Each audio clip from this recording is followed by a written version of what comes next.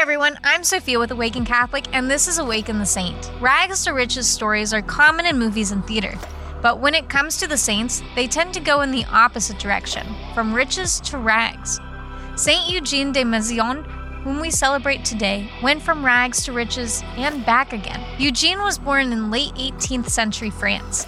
His father was one of the heads of the courts of finances in their province, so Eugene was born into wealth. He had just begun his education when the French Revolution struck, forcing his parents to flee with him to Italy. Away from home and belongings, life was much harder. His father's experience with money gave him no help as an independent businessman, and the family struggled to make ends meet. They moved several times seeking greener pastures until they ended up in Palermo, where they were graciously assisted by the Duke and Duchess of Canzinaro. Under the Duke's roof, Eugene finally experienced the life of the wealthy noble, the life he would have had in France.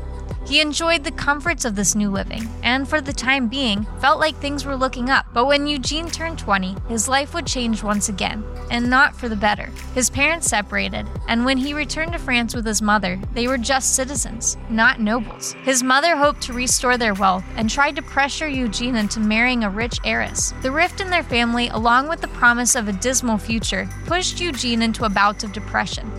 But this moment of doubt turned out to be the push he needed, as it prompted him to lean into his faith. He was saddened by the state of the French church, which had been torn apart in the turmoil of the Revolution, and felt called to help restore it. Though he had to oppose his mother, he chose to walk the path of the religious, and in 1811, he was ordained a priest. Many clergy who had lived through the Revolution were hesitant to interact closely with the people, but Eugene wasn't bound by the same fear and restraint.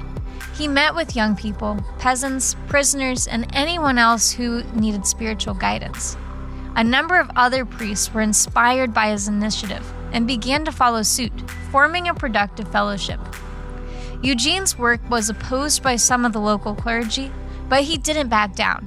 He saw how greatly people needed his help, as demonstrated by the many hours he spent hearing confessions each day. In order to ensure that he and his peers could continue their work, he appealed directly to the Pope to have his activities officially sanctioned.